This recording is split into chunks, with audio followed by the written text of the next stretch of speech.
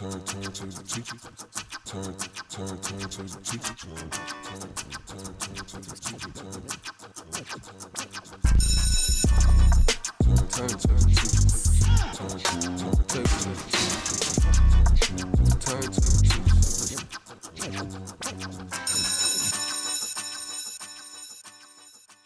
And welcome back. I'm Mike with the Turntable Teachers. Class is officially back in session, and we are here for another guest speaker episode, and I am so excited for this one. This one's been a little bit of a long time coming for you guys. We have Massachusetts artist who is about to be a Florida-based artist. Shout out Ed from Brews Beats and Eats. You better get this guy on the show and promote him like crazy. I know we still will be up here, but I welcome Virgil to the show today. I am so excited to do this one. It's going to be great. How are you doing today, my man? Doing great, man. Excited for the move, like you said. Excited with the album just dropping, so everything's good. Everything's onward and upward right now. Absolutely. I know we got a lot to talk about tonight. I'm so stoked. So this is a good one. And I guess not really a topic that we had at the start, but congratulations. So you got a new job in Florida. You'll be moving to Miami. So tell them, I know you're a teacher, and that's kind of the point. So tell me a little bit about your new job and the move. Yeah, so I'm going to be teaching kindergarten, which is right on. Really the age group that I prefer. I also coach soccer here, so I know you're involved in basketball too, but being able to work with kids on multiple levels is great. But also, I don't know, I think that perspective in general is just like a cool way to approach the world as a teacher.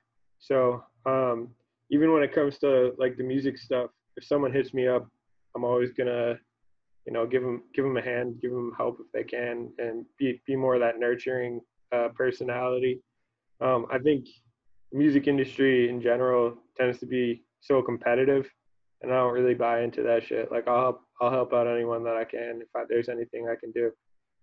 Like don't hit me up now expecting me to put you on. I don't know anybody, but if you need something, I'm here, and I'll always be there to talk it out. And I think that comes from just that kind of personality that it takes to be a teacher.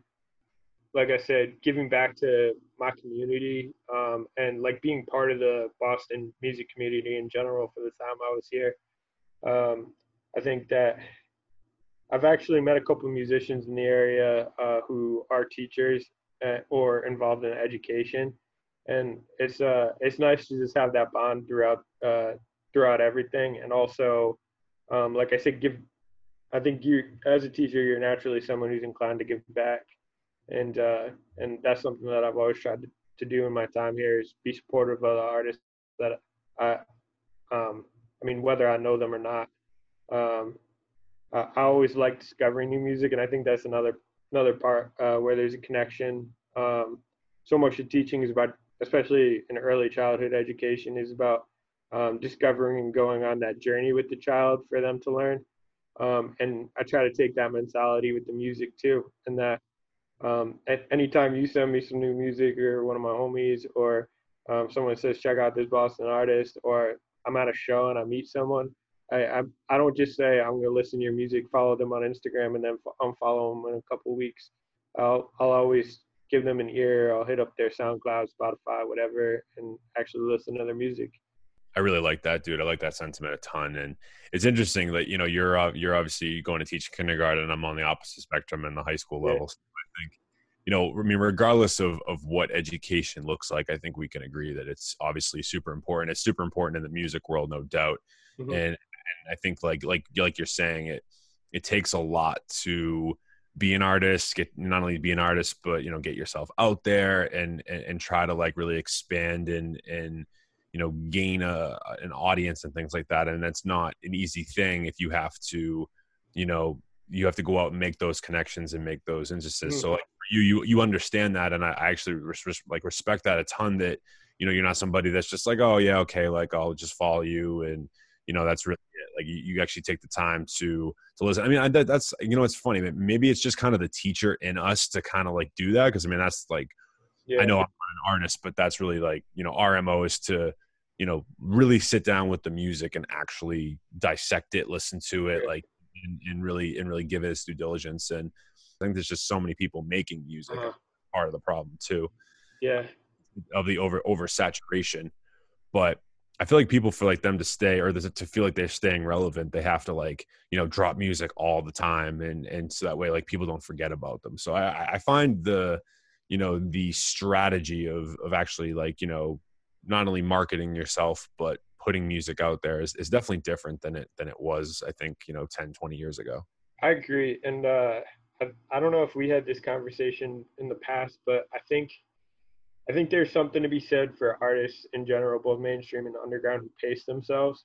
So I think if you're oversaturating your music, if you're putting too much music out there, there's such a thing of that still. To this day, like the other day when J. Cole released those 2 tracks, I hit you up and I was like, dude, J. Cole.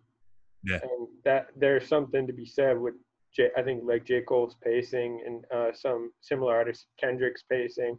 Like you're still excited every time there's a release. And I think there's something great about that rather than just seeing how much you can get out there and trying to make it that way. I kind of I guess I'm from the old school that way where I'd prefer to see maybe an album a year and a couple of singles every year, and I think that's a palatable amount of work from an artist for a year, in my opinion. Yeah, well, I was even going to mention that to you because Timelines, which just released at the time we're recording this, just released last week. Yeah. And, you know, and this is your debut album, but I feel like you've been making music, at least in the conversations we've had. Like, I feel like you've been making music for a long time. So was that something that you wanted? Like, you wanted your debut album to be like, I don't want to say perfect, because that's never, like, that's not like a, Mhm. to me, I don't think perfect's ever like quite achievable, but No. in the sense, like, were you looking to, in that sense, kind of pace yourself with Timelines and get it in a place where you felt like it was ready to actually, you know, be put out to the masses? Yeah, I mean, there's a couple of songs on that album that are over 4 years old. So Oh, no way. there's songs that were recorded 3 or 4 years ago at least. There's I'd say the majority of it was written this winter and during COVID. I don't think it's so much for me that it was about pacing myself. It was more about feeling like a mature enough artist at this point, or I've reached where I want to be as an artist, and I think that I can put out a project that's reflective of who I want to be as an artist. And I don't think I was at that point until this year. So I think I was ready to put out singles before. And hand in hand with that, if you're thinking about putting out an album, anyone, it's a process. It's not, especially if you're gonna do it right. Like, it's not something to just throw together and then put out. That's just not really how I do things anyway.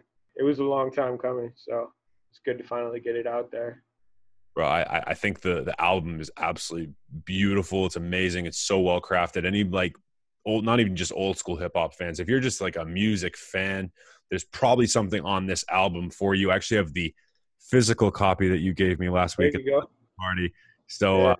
I ended up copying or receiving a physical copy, but you guys can obviously stream it anywhere right now. It's on SoundCloud, Spotify, Apple Music, basically anywhere where you get your music. But so yeah, I want to talk a little bit more about Timelines because Sure. one, I just enjoy the craftsmanship of it and sort of the really the angle you took at it, which I thought was a little bit unique, especially for, you know, these days. So I want to hear like your process and your vision, what you really had for Timelines, like as an actual project. What I wanted to do was provide a whole spectrum of tracks, some that embodied me personally, and some that were more reflective of people that I know or have experienced or haven't had the voice to be able to speak the stories that they've told me.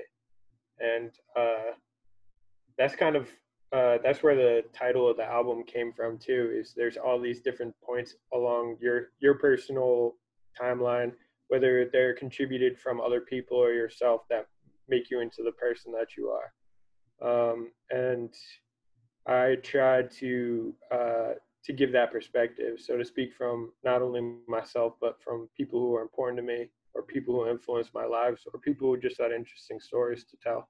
Dude, I think that's like the really unique thing, because I feel like with artists, not always, I shouldn't like blanket statement this, but you know, there are a lot of artists, they tend to rap or sing or whatever it is. Like it comes from a place, like whether it's introspection or it really comes somewhere from within. But and there are moments on this album that do come from within with you, but then, you know, you brought in a lot of different, you know, perspectives in that, like, Mhm. whoever you were rapping in the perspective of being like a new father, and trying to like, not you personally because you're not a father, but like, you know, you were rapping as someone that, you know, had a kid and is kind of struggling to, you know, keep their old social crowd, you know what I mean, and like, you know, kind of navigating how you can, you know, when you have kids, it's just kind of, it kind of becomes one of those things where it's difficult to sort of, you know, have your, I don't want to say your old life, but you know, the life that you had when you didn't have kids, because it's like a whole different responsibility. So I loved that. Like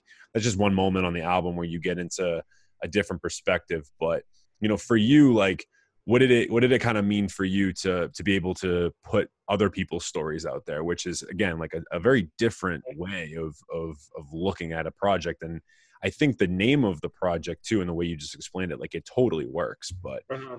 um Yeah, no, I think there's some songs that are super personal to me on this. Like for example, Timelines is one of them that was written from first person from me. So that one is from my perspective. What's the difference? I think really gets into like mental health issues and stuff that I've struggled with before, and that context, and also like how that plays against loving and losing someone that you love. Um, but then you get into songs like Stargazer, Gray Matter, and you really start looking at that a different perspective. So either stories that have been shared with me. Stargazer talks about a kid whose parents divorced and his life kind of fell apart after that, and trying to fight his way through that and become the man that he wants to be. And my parents are together and very happily married. So that story's not about me.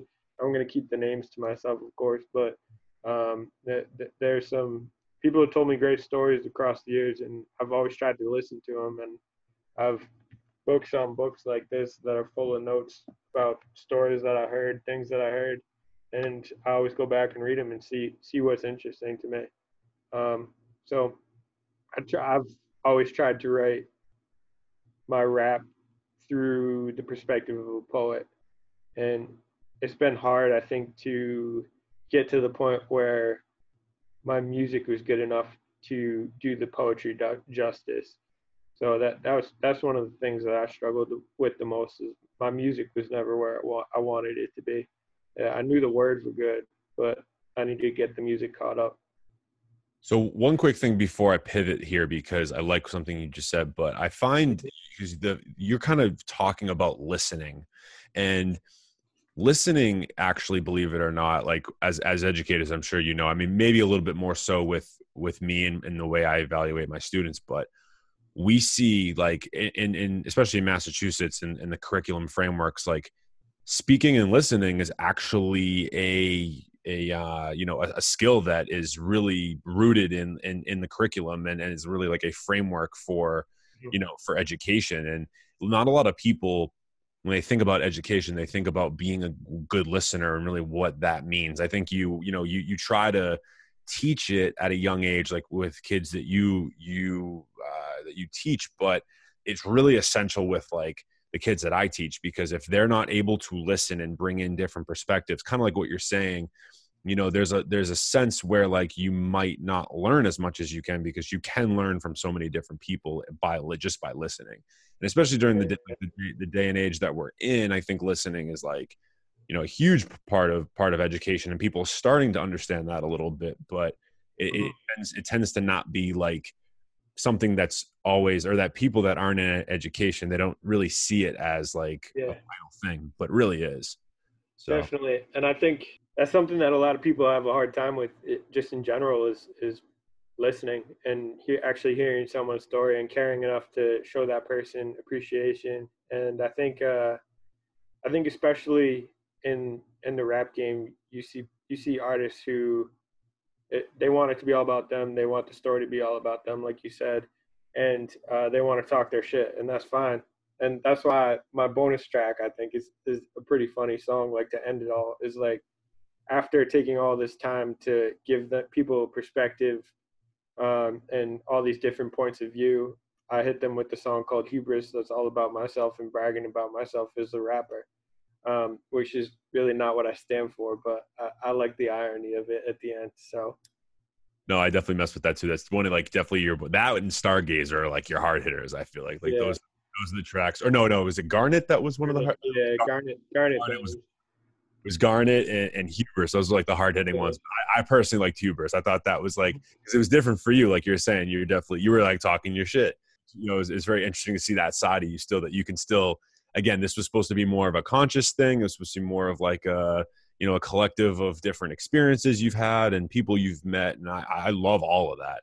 But yeah, you got to have that one track that people yeah. can pump in the whip and turn some heads. You know what I mean? Yeah, I honestly, I think I fuck with the song Criminy from that perspective the most because I think it does a little bit of both. Like I think Criminy bangs a little bit, but it's another song that's really ironic. That song, when I was writing it, what I was trying to write about is when you're when you're a single guy and you're like going into these different experiences and you think that you're getting like eyes from a girl or you think that there's something there, it's really just your imagination or it's your mind playing tricks on you. And Yeah. I think like I don't know, I get a kick out of that song. Yeah, we've all been there, right? As like you read the room wrong. You're like, oh, Yeah, you tell your boy you're with, you're like, oh, I think that girl over there, like, yeah, he's like, oh yeah, sure. Go over there, and it's just not the case, right? yeah, You got to take that ego check, that that yeah. humble piece of that humble pie, right? Yeah, As so that song, so the album starts. That's the first song after the intro.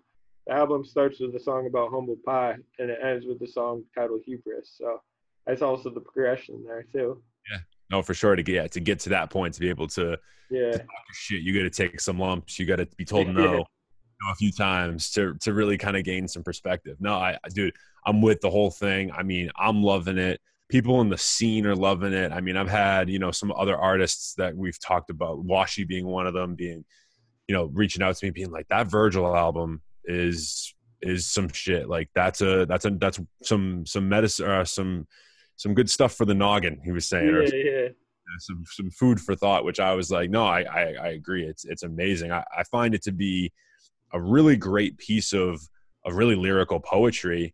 And for you, I know you're a big fan of literature and poetry. uh-huh. So I know that, again, I know the teaching aspect doesn't really fit a ton with the actual music creation, but I'd be Yeah, hard pressed to imagine that the poetry and literature piece does not. So in yeah. terms of storytelling, lyricism, and all that. So, talk to me about your love for poetry and your love for literature, how it maybe impacts your creative and writing process in the way that does it help with rhythm? Does it help more with lyrics? Maybe a mix of both. Talk to me a little bit about that. Definitely. So my degree's in creative writing, so that's what I studied in college, and it was with a focus on poetry. Attaboy. So I English was, I over was, here. yeah, 100%. we got the creative writers here. I love it. So No, I am not a creative writer at all. That's my so my mother's the creative one. Like she got writes you. poetry and she's a good writer. I am all analytics, dude. Like I Uh, can't. Yeah, have me make up a story. It's not gonna sound great. I So, got you. but I can Yeah, analyze the shit for days. Can't. it's funny. It's funny because you talk to me about analysis and I start falling asleep. So it's everyone's got their avenue or their Absolutely. strength. So you just Sorry gotta to cut do you off, that. but But yeah, for me the biggest thing was um, I started publishing poetry out of school, and it was hard for me because it felt like this is what I got to do. Like I got to push for this. I really got to do this. You study creative writing and you're not publishing poetry right now. And like I published a couple poems in magazines, but I was just listening. I was listening to Bob Dylan one day, I think, and I was like, um, I have too much love for music, and I used to sing, and like I have all these this love for hip hop, and I was always obsessed with hip hop. and it's a shame to waste this and to not at least give this a try. And when I started, I really sucked, and I think a lot of people are there. But like I said before, even when I was terrible, even when I wouldn't let my neighbors hear my music or my roommates hear my music, my words were good, and I knew that. Like I knew I had the words. That's always been the case. I loved what I was saying. I loved the stories I was telling even then.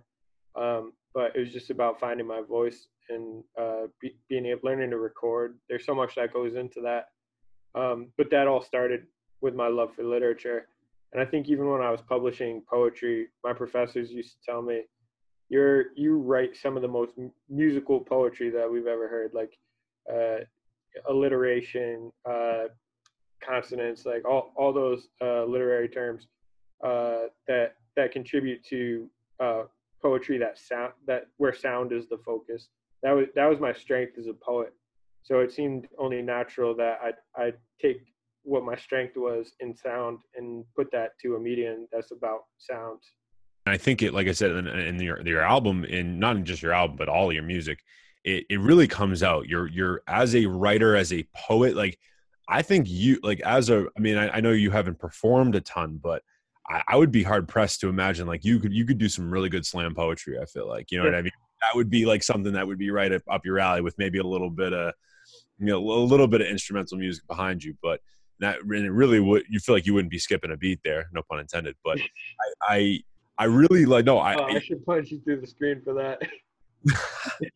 Dude, if you ask any of my students, right, I drop one of these like once a week. You know what I mean? Like it's one of those things where it's like, all right, like, Nah, I'm with it. I love a good dad joke.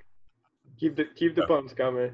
Oh, that's something that I've dropped a few on this show. Our old listeners know, they're like, oh, it's just another bad.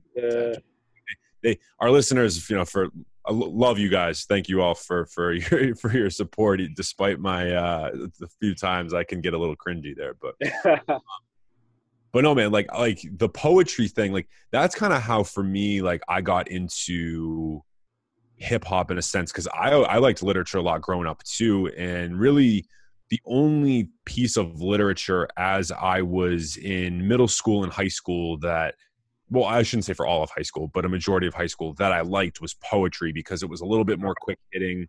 I felt like that the imagery was really like big for me. Like I love imagery. I think that's something you do really well in your music, but is create images and create like mental pictures for people with your words, and that's really like the the testament of any good writer, and no matter whether it's songwriting or poetic or a creative piece or whatever it is.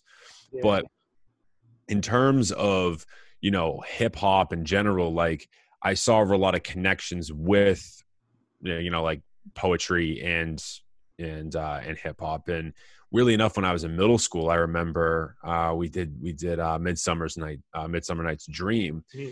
And at the time, Lil Wayne was like huge. Like, he was the big one, right? And a lot of times, there's stuff out there that Wayne used to rap in like iambic pentameter, and he used to take Shakespeare's like rhythm.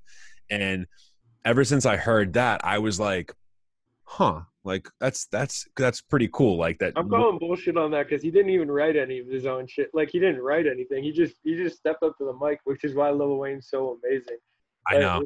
Lil Wayne just brain dumped everything, and he made like 5,000 amazing songs. It's like I've never understood Lil Wayne's career.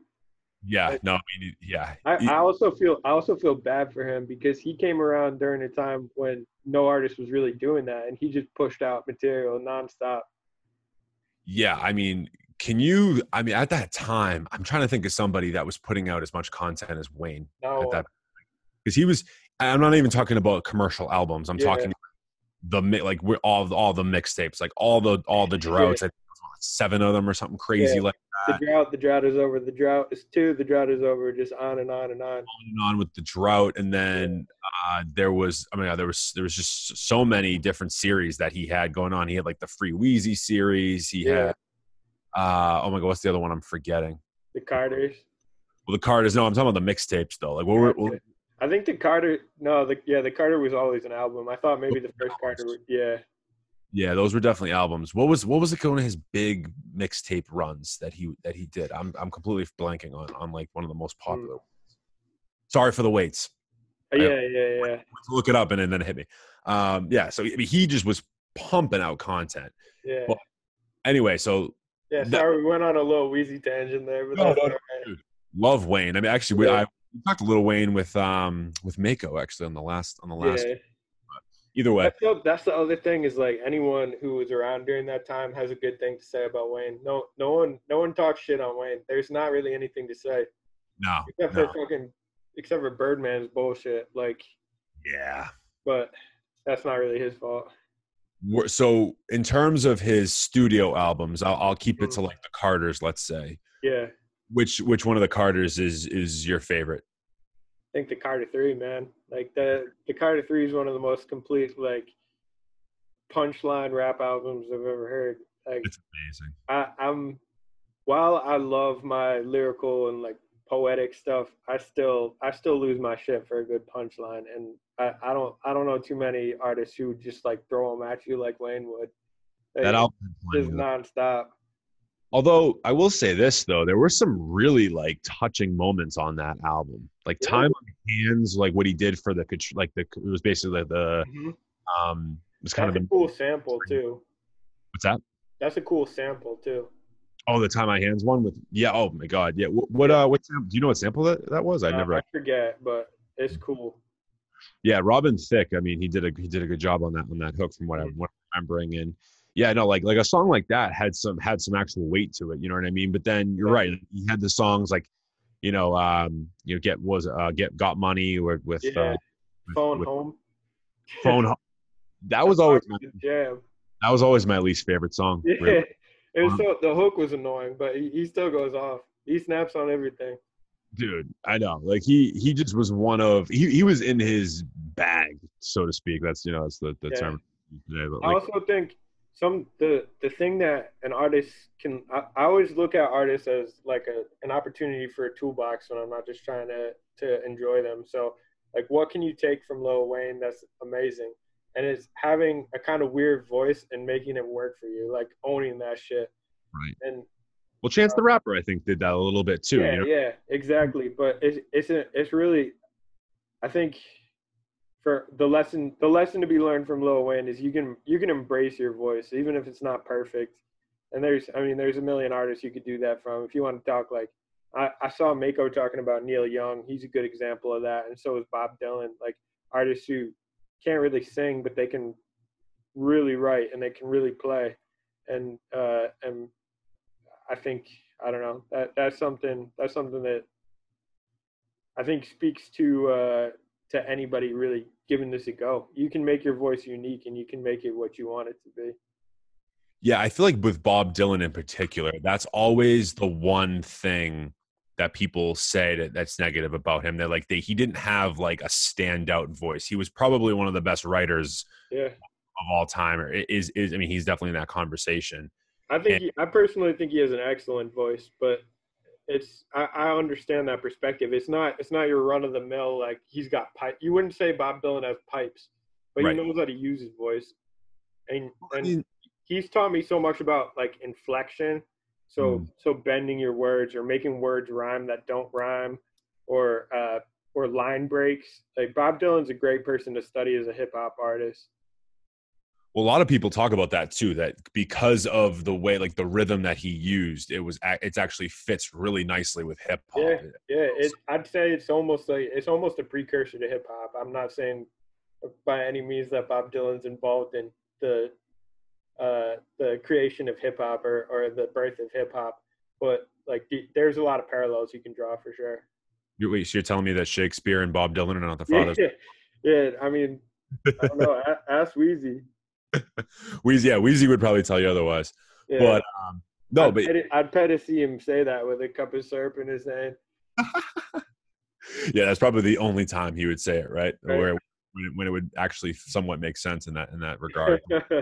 No, but it's interesting that like some of these guys, they're they really made a name for what they did, you know, despite some of the flaws. So it's like, you don't have to have it all. You don't have to have like the chart topping voice with the right, like you can work your way around certain things. I feel like as an artist, you don't have to have it all necessarily.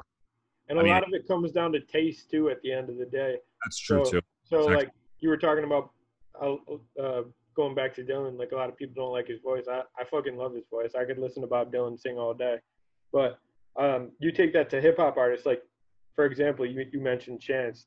I freaking love Chance's voice. I think Chance's voice is so unique and wonderful, and he knows just how to use it. His cadence is beautiful. He can rap. He can sing.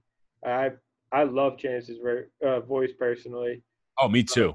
But yeah, exactly. So I don't know where people. Another good example of that is Mac. Like he spent his whole career trying to develop his singing voice, and by the end he got pretty damn good at it. He could actually sing. But he was never like a talented singer. He just knew how to use his voice. No, I mean, if you go back in Mac's discography, right? If you go to like a Blue Slide Park and you hear him try to sing on that, personally, I think like it was interesting because I loved Kids, and with Mac, it seemed like, you know, Blue Slide Park was such like step back. Like a huge step back for him. It didn't feel right, and he tried to get too poppy with it, and it just didn't work. Mm-hmm. By the time, like I mean, we're talking like Swimming, and even before that, like Divine Feminine, and for a little bit Good AM, but mostly on Divine Feminine and Swimming, and then obviously on the new one this year, Circle. But you're right, he totally found his singing sound. Like that was what he was really missing for a lot of his career. Like that's what you could tell he was trying to go in that direction for a little while, like especially after watching movies. That was really like he tried to pivot towards like a more, I don't say musical sound, but it was more like rooted in instrumentation. Yeah, you get a lot of jazz and soul and neo soul in there at the end, and I love that shit. Oh, same. Up my alley.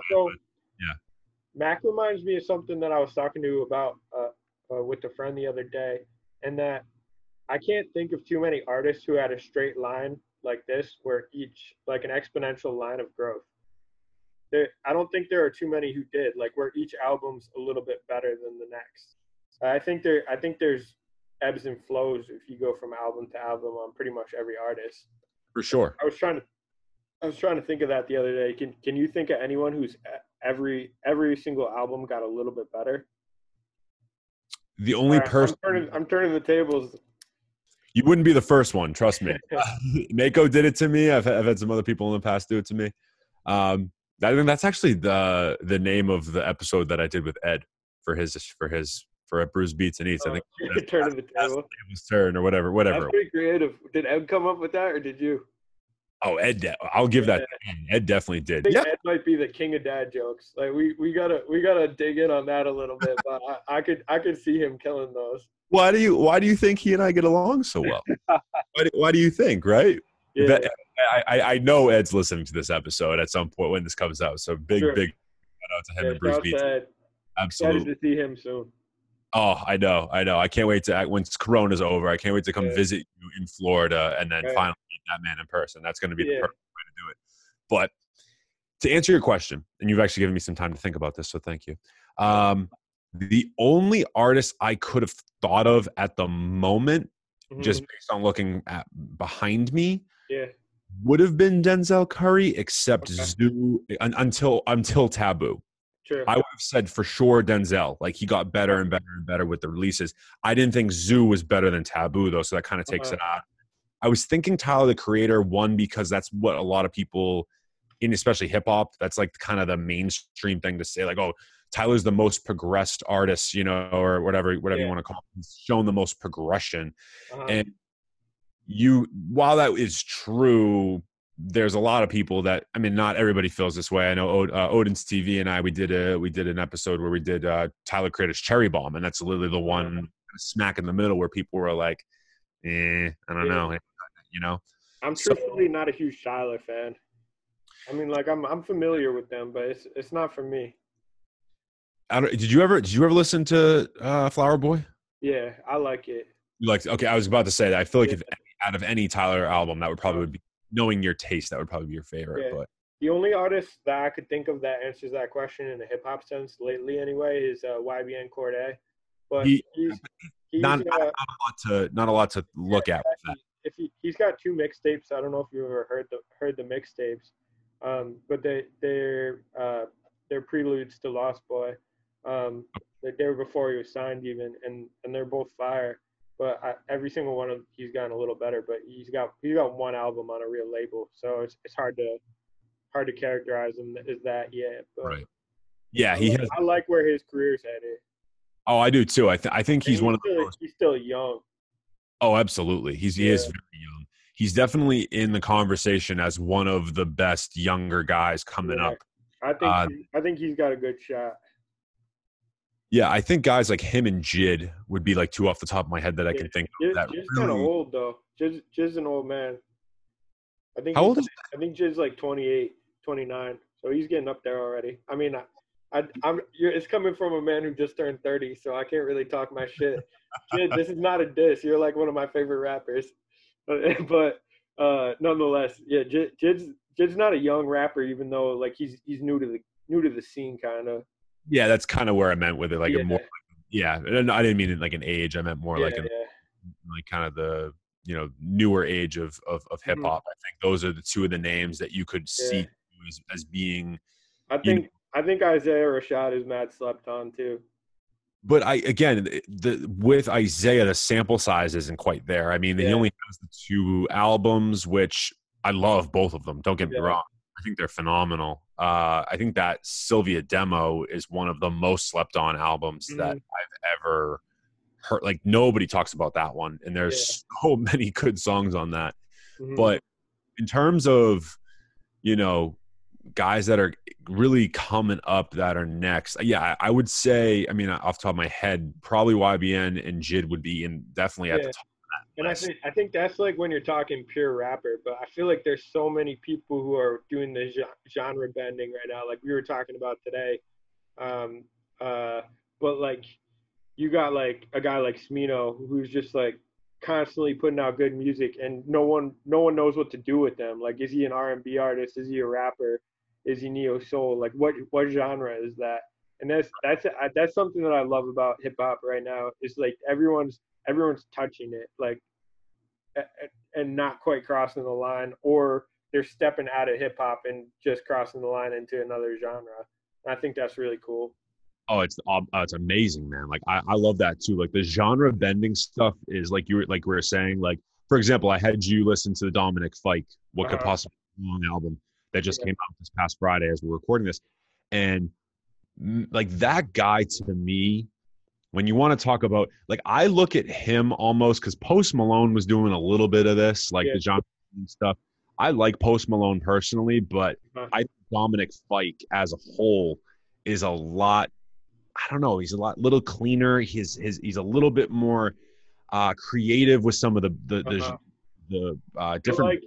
I like how he brings in elements of rock music and like soul into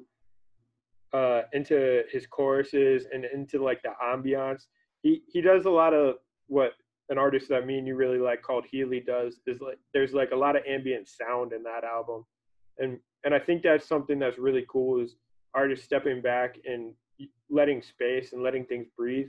And a good way to accentuate that is by either like sampling sounds or bringing in voices, creating all that ambient sound. I think that's a really cool technique, and I like that in that album a lot. That album was great. Yeah, because I know that you like great music, and that I thought it fit. Like again, it wasn't quite what we've talked about as some of our favorites. Since we're big fans of Healy, like I love that, by the way. Like not to jump to Healy real quick. when you posted Second Wind, I was like, this guy too? I was like, I thought I was the only one that knew this dude, or not the only one, but you know what I mean? Like every time. I've been an unapologetic Healy fanboy for a long time. dude, some of the melodies that he plays with, especially in that Second Wind song, but just in general, like he just makes such good, like alternative soul, hip hop driven tracks, man. It's the most easy listening music I know. Like if I'm on a beach or if I'm somewhere on with a drink in hand or just chilling outside, like I want Healy all the time, and I never get tired of it. He's so good, man. Like Yeah. anybody that hasn't listened to Healy, definitely check him out. He got this new sure. single called Second Wind that is just fantastic. He had an album called I think it was Sublux, Yeah. which is 2017, had a bunch of great songs on it. Actually, he made my top 50 songs of the 2010s. Unwind is one of my favorite songs of that decade for sure. Like I played that song probably so many times. I think my brother actually showed me that is where I found him. And from there, I just kind of like went through the whole album and I was like, this guy's incredible. Mm-hmm. And, you know, really excited to see like that he's putting out some quality music.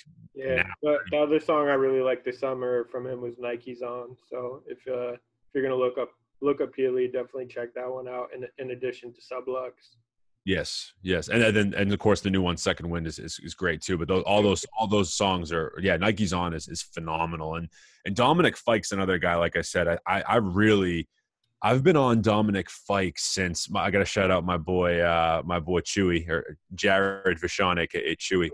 He put me on to Fike with I can't remember exactly what the album's called or the EP, but there's a song called 3 Nights off of it that came out, I want to say 2018, and it was just again that genre bending, like indie sounding rock, but also had like some really cool neo soul, and even like it's weird. He's almost like a pop star, but he's like not really your average pop star. He's a little bit more orthodox than that. So he like really doesn't fit a mold. He's really his own lane. Like so many different influences I hear from Dominic Fike, whether you're talking about Frank Ocean, I hear instrumentally, I hear a little Tame Impala. Yeah. You know, I challenge anyone to listen to that album and tell me what genre that is. I actually don't know. So I was talking to Chewy about this the other day because he texted me and he said, I hope you're listening to the Dominic Fike album today. And I said, oh, of course I am. And what I gathered is I just really think that he just has a great ear for like instrumental blends and like different progression. He plays with so many different sounds. Absolutely great instrumental selection on there too. I need to dig into producer credit or if that was all like recorded in studio or how he worked with that. But that's something I need to look up because the production was absolutely superb. And I know he's got Columbia Records backing, so that doesn't hurt at all. But at the same time, it's high quality music all the way through. It absolutely is. And with me, like how I described it, I guess genre-wise, I said indie pop with like a mix of hip hop and even funk and like a little bit like alternative rock. But Chewy, shout out him again. Like his one-liner that kind of did it for me is he said it's perfect Sunday morning music, and I kind of agree. Yeah. I think it works well in that favor, but I think it's super playable and versatile in like really any setting. So I'm a huge Dominic Fike fan right now. He made my number 4. Politics and Violence was one of the singles off that album. It's my number 4 song of the year so far, at least at my mid-year list. Sure. Is where it. And I just and I also love just the fact that when he was on Peach with Brockhampton or Kevin Abstract, that song was amazing too. That's kind of where I solidified it for me. Yeah. So besides Healy and Dominic Fike, I know I just got you onto Dominic Fike today. So I'm interested though, what are some other like under the radar artists that you like, or like artists that you don't think most people listen to? Yeah, so I listen to a lot of underground music in general. I actually spend a huge amount of time in the beat community. I love producers and I love listening to production for production's sake. But I'm going to start with a rapper. I don't know if you ever heard of him, dude named Juicebox. I haven't heard Juicebox, so I'm going to have to write that one. Juicebox is, I'd say, another one of those who's really pushing the envelope as far as what genre is this. he's got a background in like I think he played for a rock band for a while, and uh, look up the song Egyptian Pools by Juicebox, and you'll see what I mean. It's just really uh, it's it's genre bending music. You never heard anything like it. Another one that's from him that's a story is a song called Donna. Oh wow. And you might need to really like you might need to check out SoundCloud to find that one. That's an older one, but Juicebox is some good shit. Um, let's see. I'm gonna try to get a little bit more mainstream than that because that's way off the deep end over there. From a production standpoint, I'm really into a producer named Prices, Pryces. He actually produced a song on my album, but he does a lot of I'd say like borderline EDM stuff in his modern iteration, and I'd call it like chill trap almost. Like it's Trap soul a little. yeah. I really like that I like lo-fi beats a lot. But I really like lo-fi beats that still slap.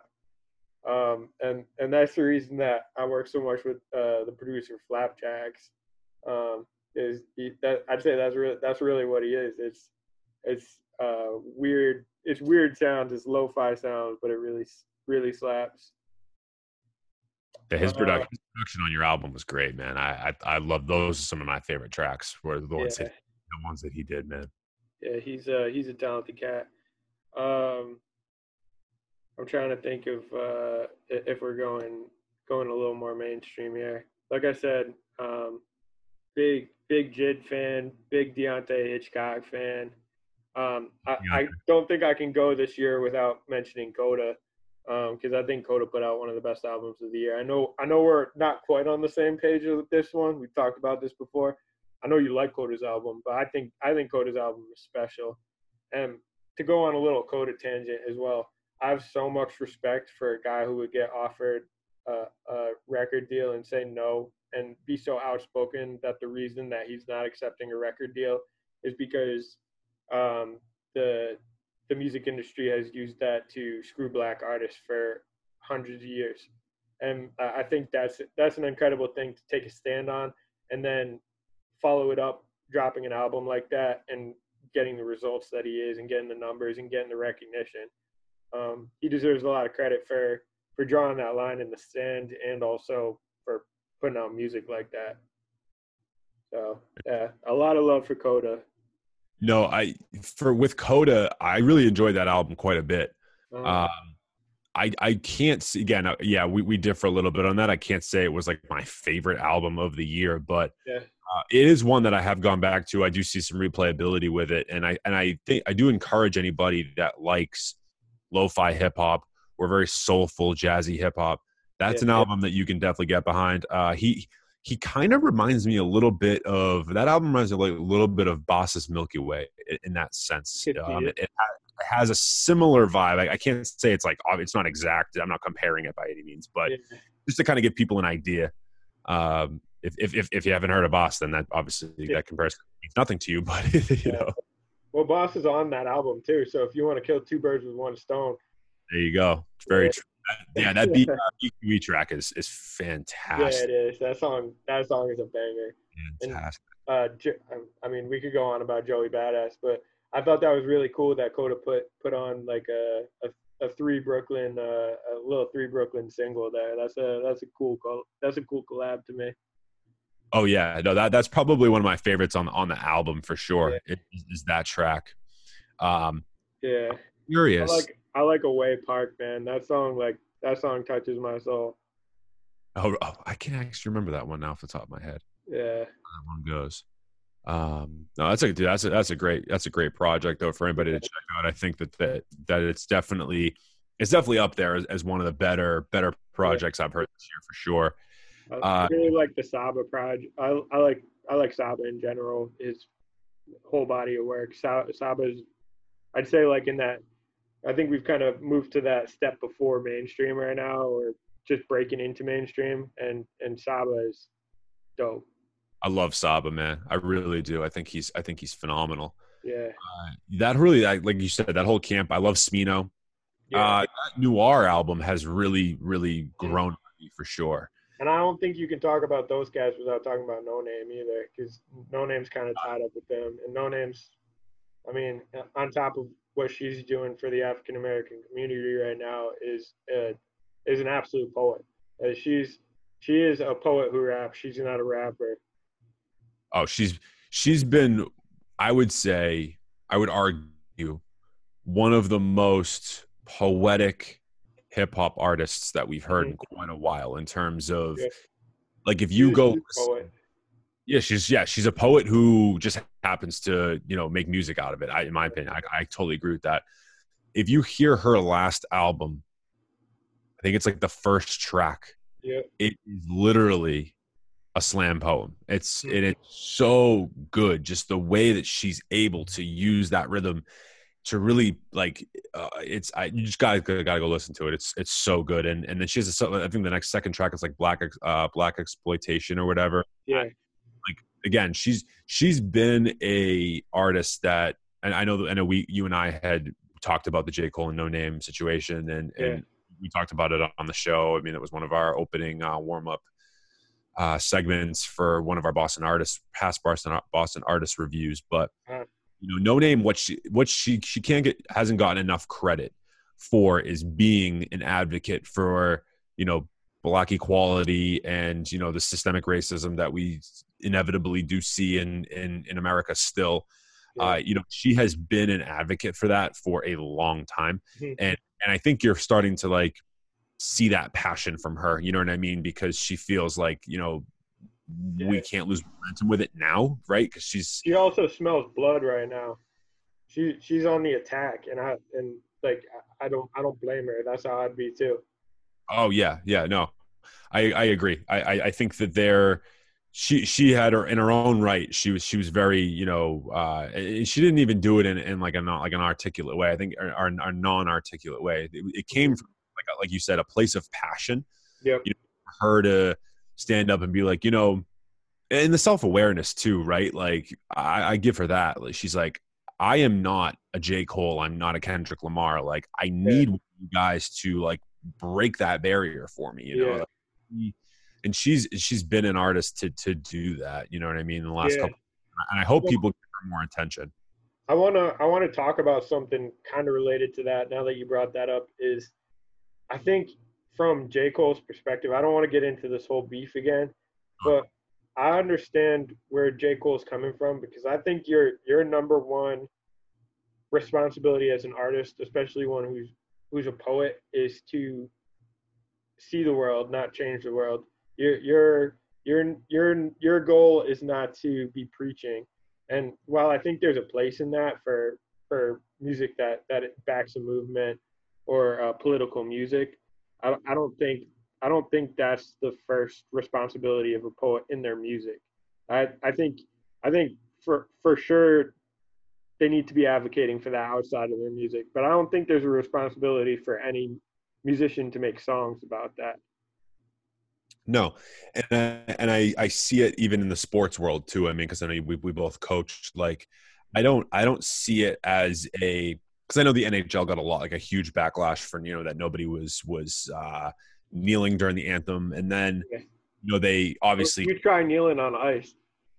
well, that's true too. I was like, first of all, since when are we looking to the NHL for social reform? Right? And I mean, obviously, like, there were some people out there that were outraged with them. Some people that were on the other side being like, oh, like, hockey's now my new favorite sport. And like, I think there's a lot of people in the middle though that are going just like, one, who really cares, and it doesn't really matter either way what the NHL does. But on the flip side of that, I think they don't have an obligation or a responsibility to do that.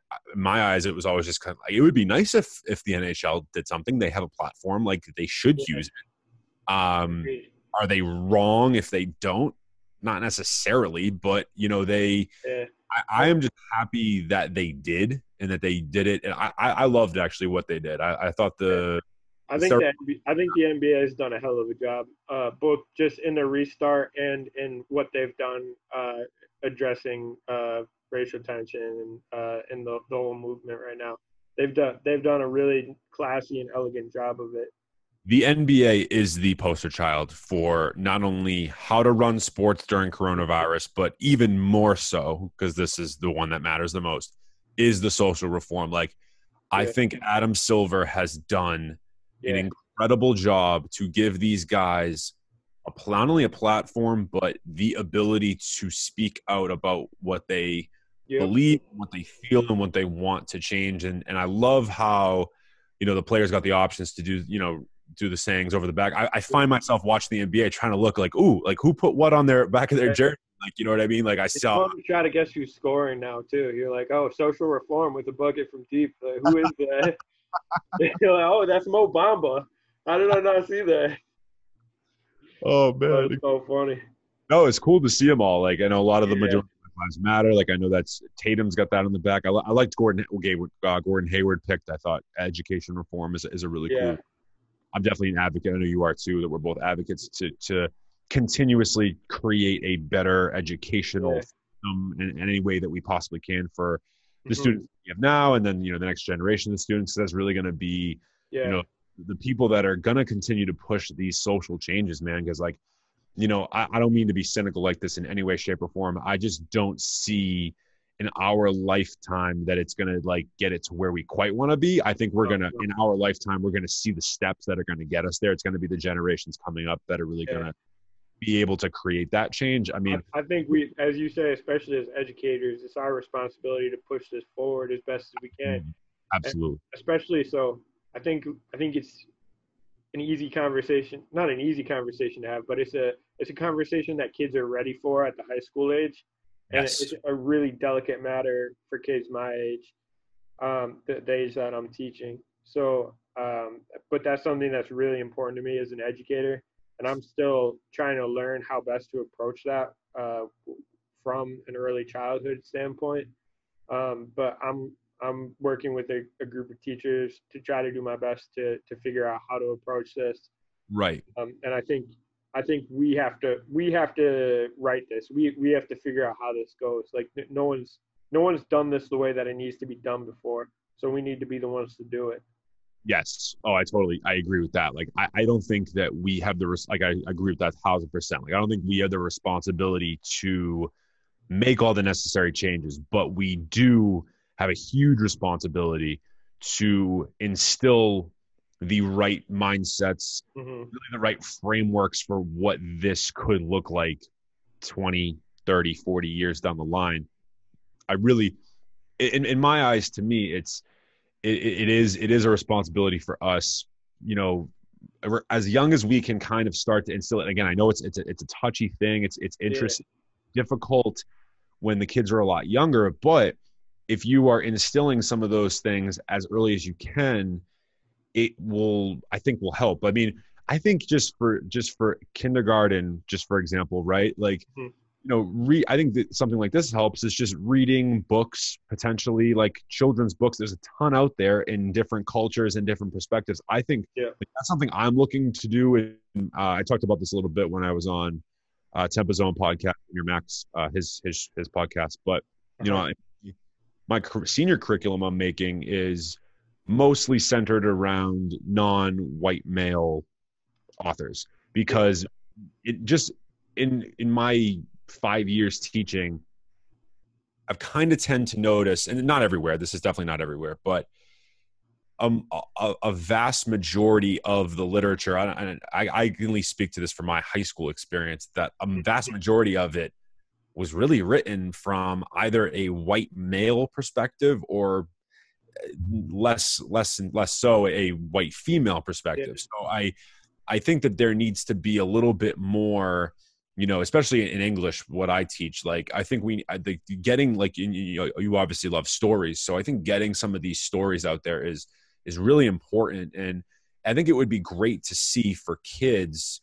as young as you can, just again, you don't have to get political with it. You don't have to, talk about the actual rooted, like, Black Lives Matter issues or, social reform or anything like that. If you just, I think, read to them different perspectives from different types of people, that in itself is gonna, when you plant those seeds early, hopefully they'll grow into something and they'll be able to, you know, it'll be the stuff, once they get to me, basically, right? Like it'll become a lot more accessible and it'll be that foundation will be there. But that foundation's not there, right now I think just in the educational system in America personally. Like I just don't see it right now. I think we're working towards it.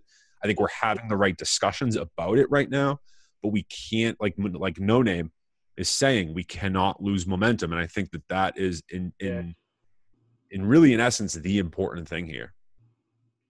Got to push. Yeah. I think that it's more important now than ever. So I'm curious, what are your thoughts on, like, artist and producer interactions? Like, I'm not really in the music scene. So, and I've always wanted to kind of get a feel for this. Like, what does that process look like in terms of, working with producers? Cause I know you worked with a bunch of different producers on your album. So, maybe talk to me a little bit about, like, how you kind of got to find the producers that you worked with. What are some of your favorite producers to work with? Some of the favorite producers that you like to listen to? Really just the interaction in the music industry as a whole. Well, I'll go back to the beginning, and that when I first started making rap music, I would just try to find a beat on YouTube. I would download it, and then I would try to make a song. And it was a while till I started, posting stuff. Then I got kind of involved in the SoundCloud community, and I started back when SoundCloud was the thing. That's like an old fat. That's like saying Blockbuster at this point. Like people are like, "What's he talking about?" I don't know, man. SoundCloud's still like in the background, I guess. But yeah.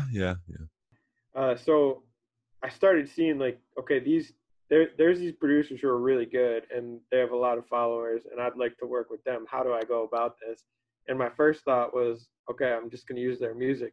And then I realized, like, that's not the way to go about this. They're taking time to make something. They're putting their time and effort into it. So I'm going to hit up every single producer from now on that I want to use a beat from, and I'm going to compliment them. I'm going to say, I love your beat. Like, let's see how this goes. The long and short of it, and it's still this way today, sometimes they want to work with you and sometimes they don't. Sometimes you get ignored. But, like, you got to respect whatever a producer does, because they're putting in time and effort. They're working really hard.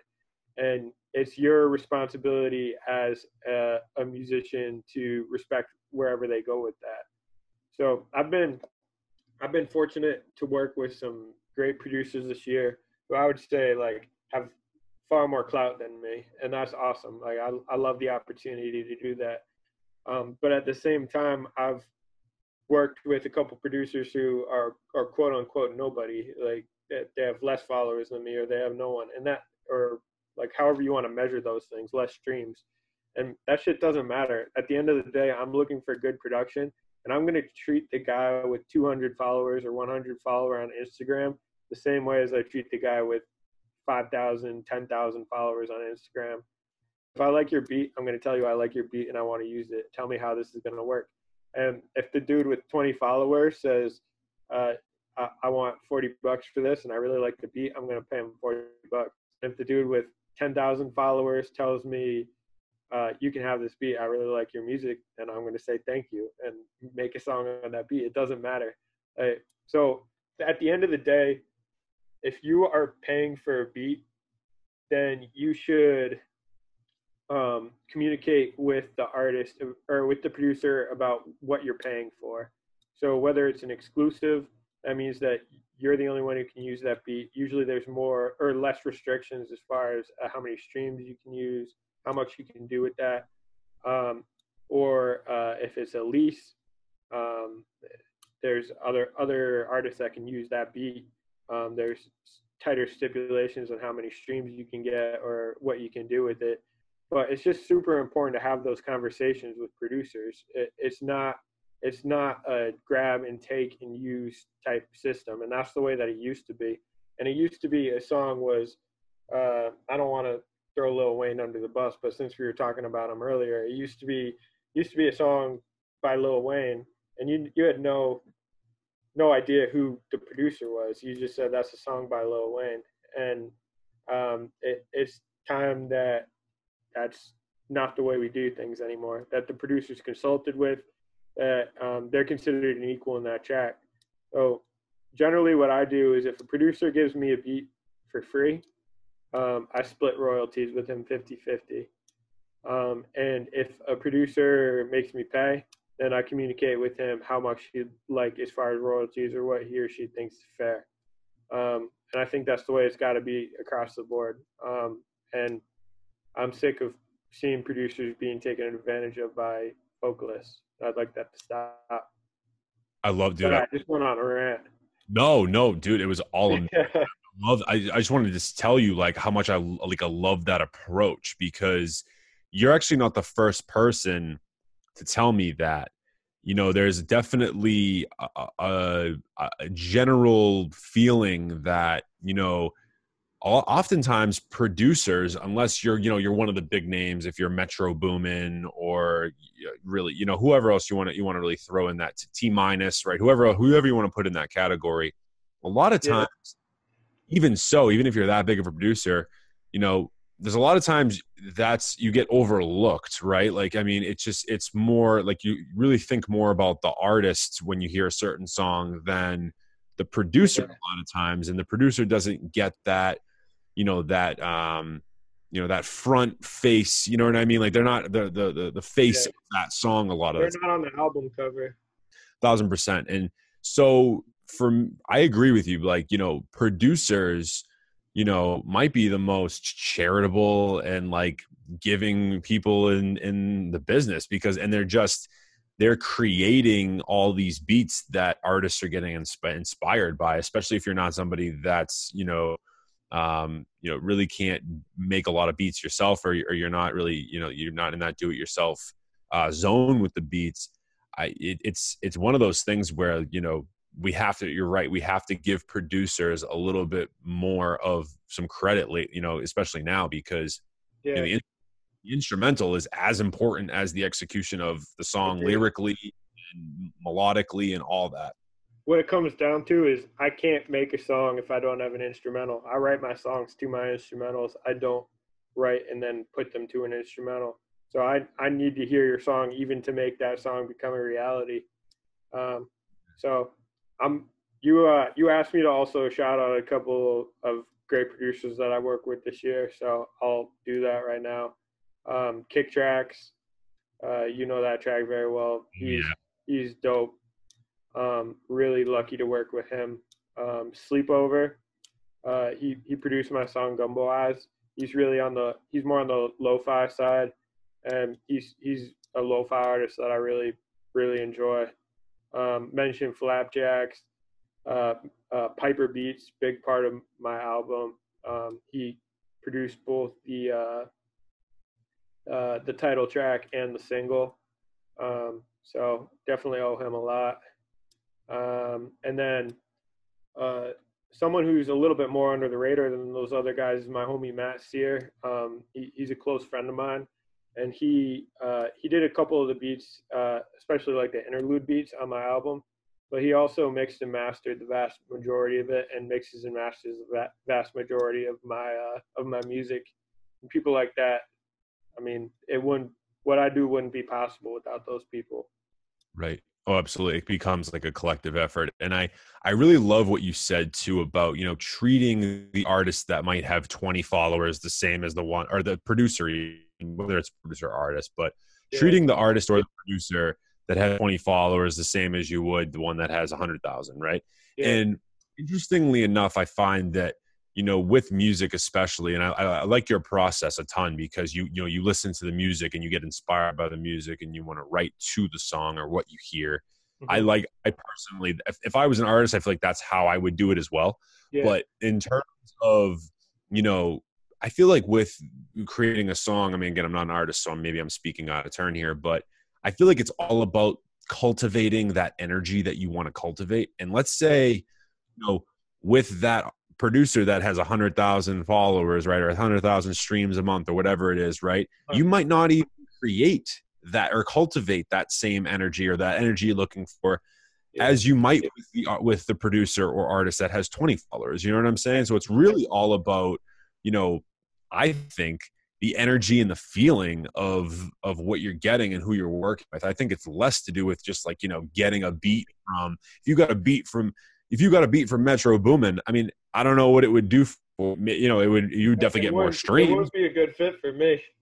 That's what I'm saying, right? Yeah. So it's like, just because, you know, somebody is bigger or they have, you know, more clout, as you said, right? Like that doesn't necessarily mean that it's going to be a good fit. It has to be some kind of artistic vision, I feel like, in a sense, right? It like, or am I on? In a mood. I need to be put in a mood as soon as I hear an instrumental, and that's the first test that it passes.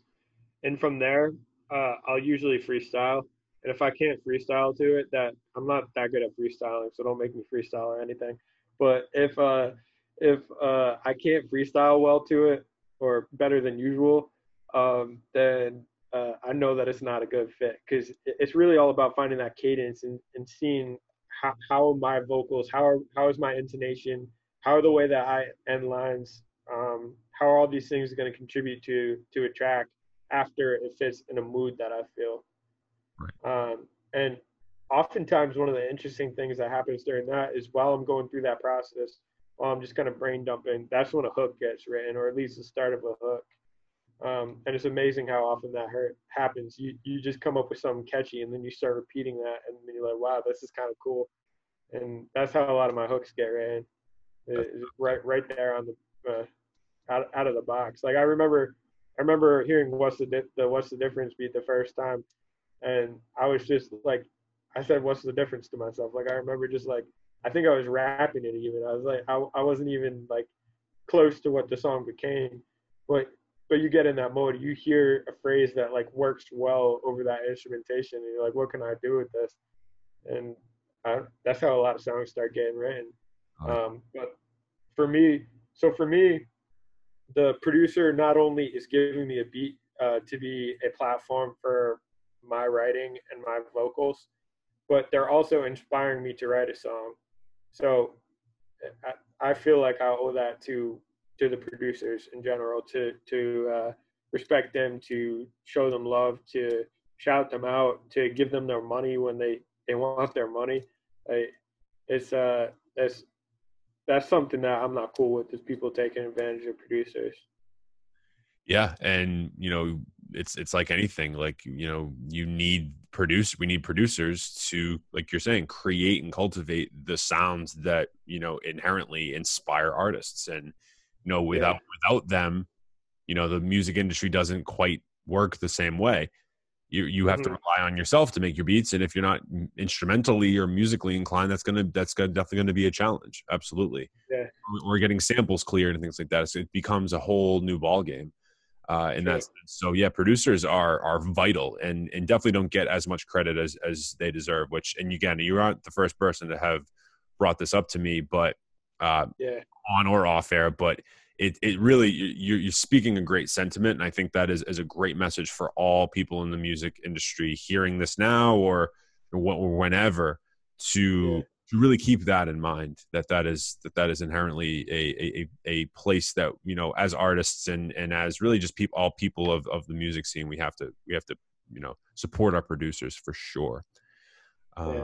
And I think that's another reason that I so much appreciate what like the lo-fi music scene is doing right now in general.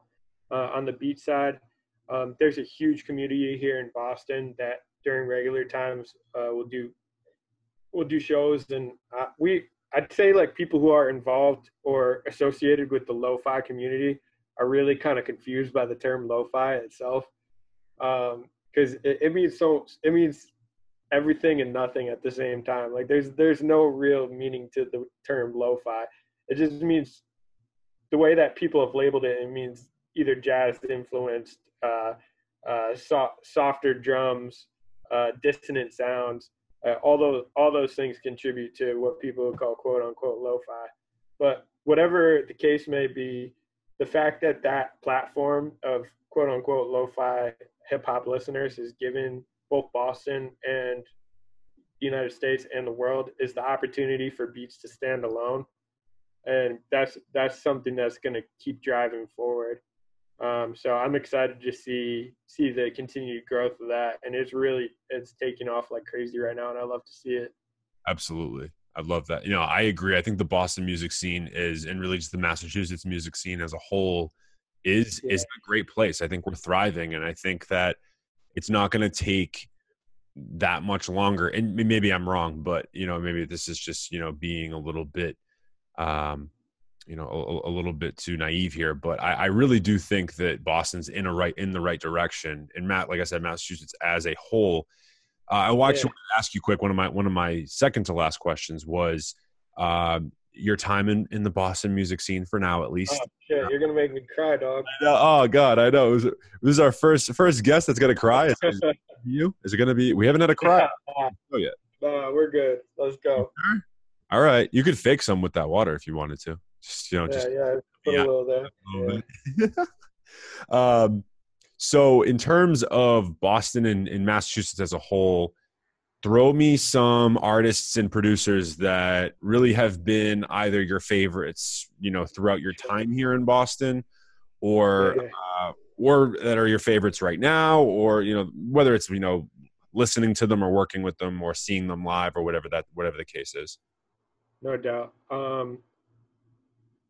Big shout out to a couple of the first people here. Loman.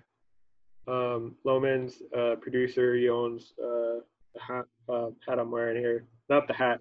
This is my hat, but I bought it from Loman at Union Sound Shop in Somerville. Loman is very much become like a hub for the beat community in Boston, and for a lot of local rappers in general.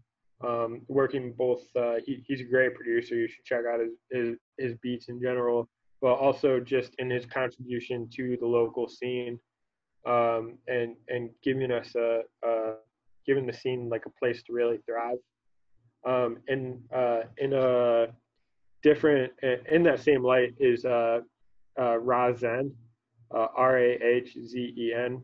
Razen is he founded the show Nightworks. I don't know if you've heard of the show, but it's a Boston-based beat show.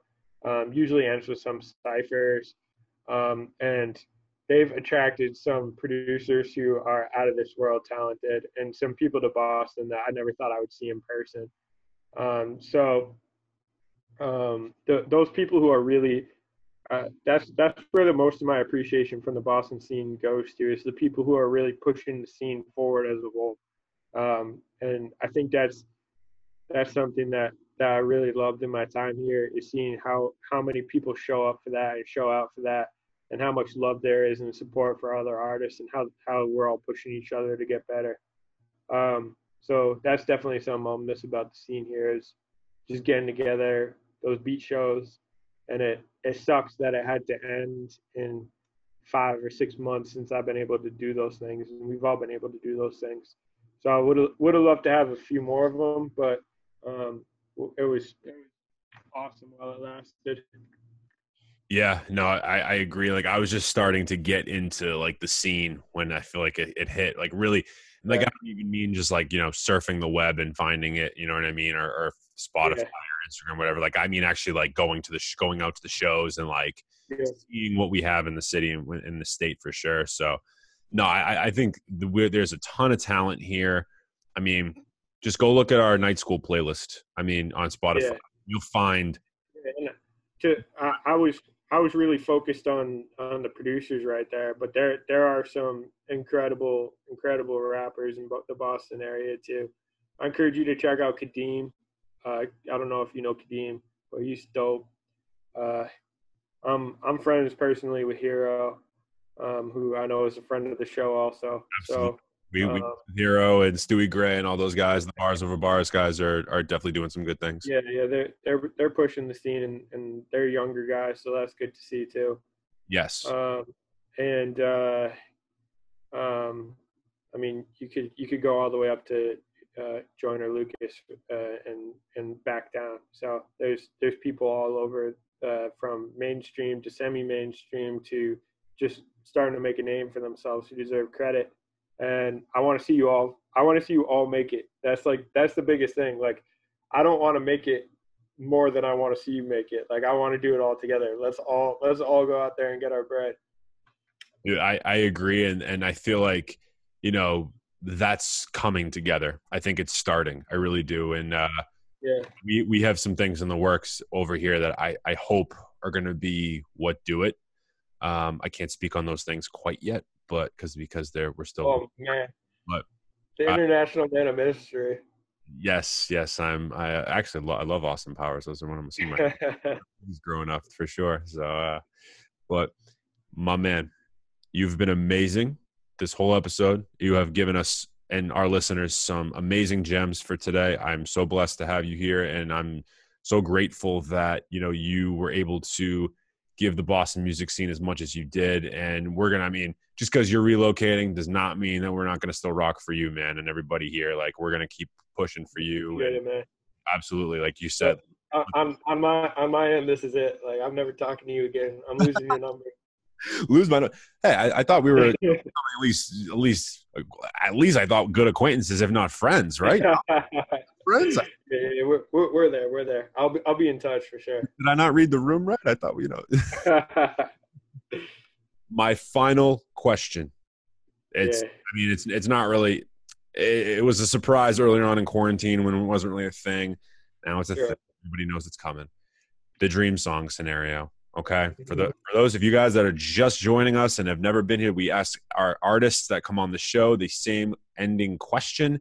If they had a dream song, if they could make a song with any artist, dead or alive, producers as well are into this, what does that song look like? Who is on it, et cetera, et cetera. Structure it for you. Producer or a few producers if you want different instruments or different sounds from different people. You a couple of producers if you want a few.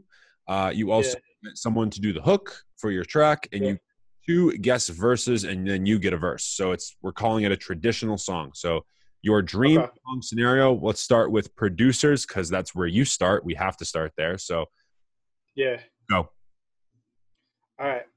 I'm gonna act surprised about this question. Like, I didn't see that coming, but I've seen enough of these to know that this was coming. So I'm somewhat prepared for this. I love it. But this is what I got.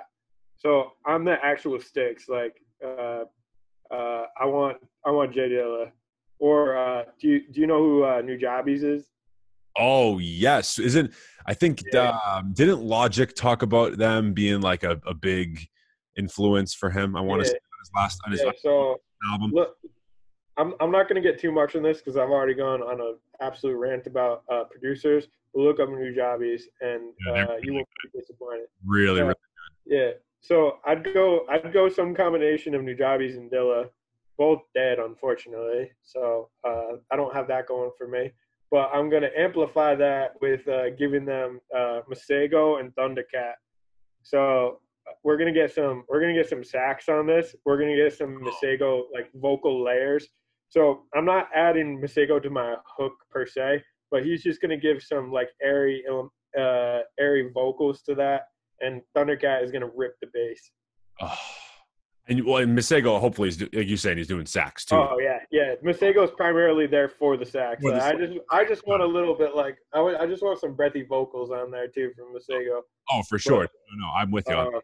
Masego's great. Yeah, but Masego's there for his saxophone. Thundercat's there for his bass. I don't know if you've seen Max Tiny Desk, but maybe I'll put him on like the triangle or the bells or whatever he was playing on that one song. That was hilarious. The great Tiny Desk, man. Yeah. But anyway, so Thundercat, Masego, Dilla, Nujabes. That's what's going into my beat. A lot of effort on the beat. I love that. So I kind of double and triple dipped on the beat, so I'm going to scale it back a little bit on the vocalist. Okay. I'm going Lauryn Hill on the hook.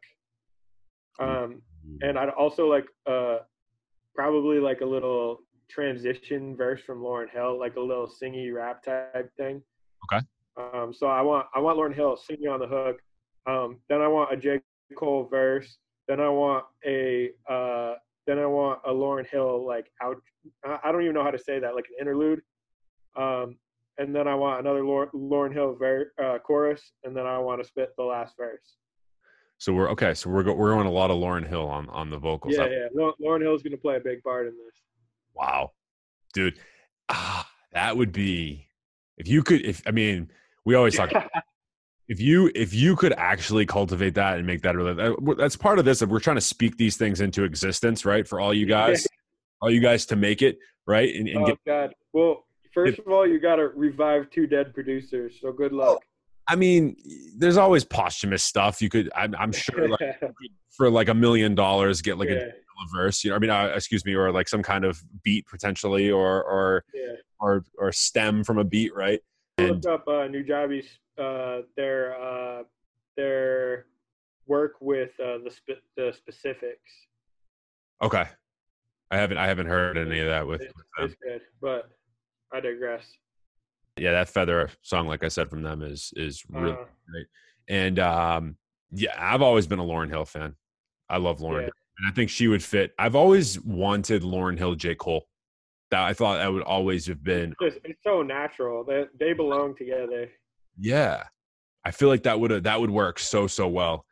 And then Thundercat on the bass. I mean, doesn't get much better than that. Yeah, I just want a little texture. You know, Thundercat really mixes things up.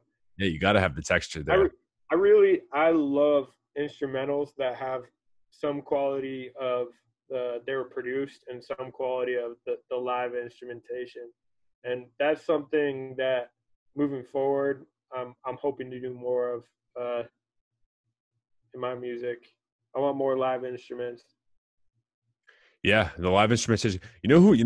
Circling back to this a little bit, you know who I saw that weirdly enough had a great live instrumentation behind them when I saw them perform was Smino. Smino, yeah. I could see him killing that. It was awesome. It was really cool. Yeah. Like Earth Gang opened for them at the time when I saw them, and they obviously Earth Gang did their thing. They're incredible. And then great. And so some of the best performance you might see on stage is Earth Gang. I'm telling you right now, if you're a hip hop fan, especially. It was so cool to see Smino actually have a live band behind him because I didn't quite expect that out of him. But I loved it. I thought it really made for an awesome performance. And I would love to see more hip hop artists do that. I think that would be really cool to have, like, not just like a DJ, someone doing, or doing the beats and things like that. I would really love to see like live instrumentation or hip hop artists utilize that a lot more. Once we start talking performing again, that's going to be one of my first goals, is to try to get some people together who can put this album into live instrumentation, because I think it's very possible. Oh, you mean this album? Yeah, you got it. We both got it. I love it. We both got the physical copies on hand. Yeah, well, guys, like I said, I mean, if this this episode has not sold you on Virgil, I'm not sure what will, but this album will definitely sell you even further if you haven't heard it. This is Timelines, Virgil's brand new debut album. It is out everywhere now. Virgil, tell the people where they can find you on Instagram and socials. Yeah, absolutely. On Instagram, check out Virgil Raps. And I'm not even going to bother wasting any more breath. You can find anything that you need to find on there. We'll keep it short and sweet. We'll link it all in the description for you as well. We'll link the album and the Instagram page, Virgil's Instagram page.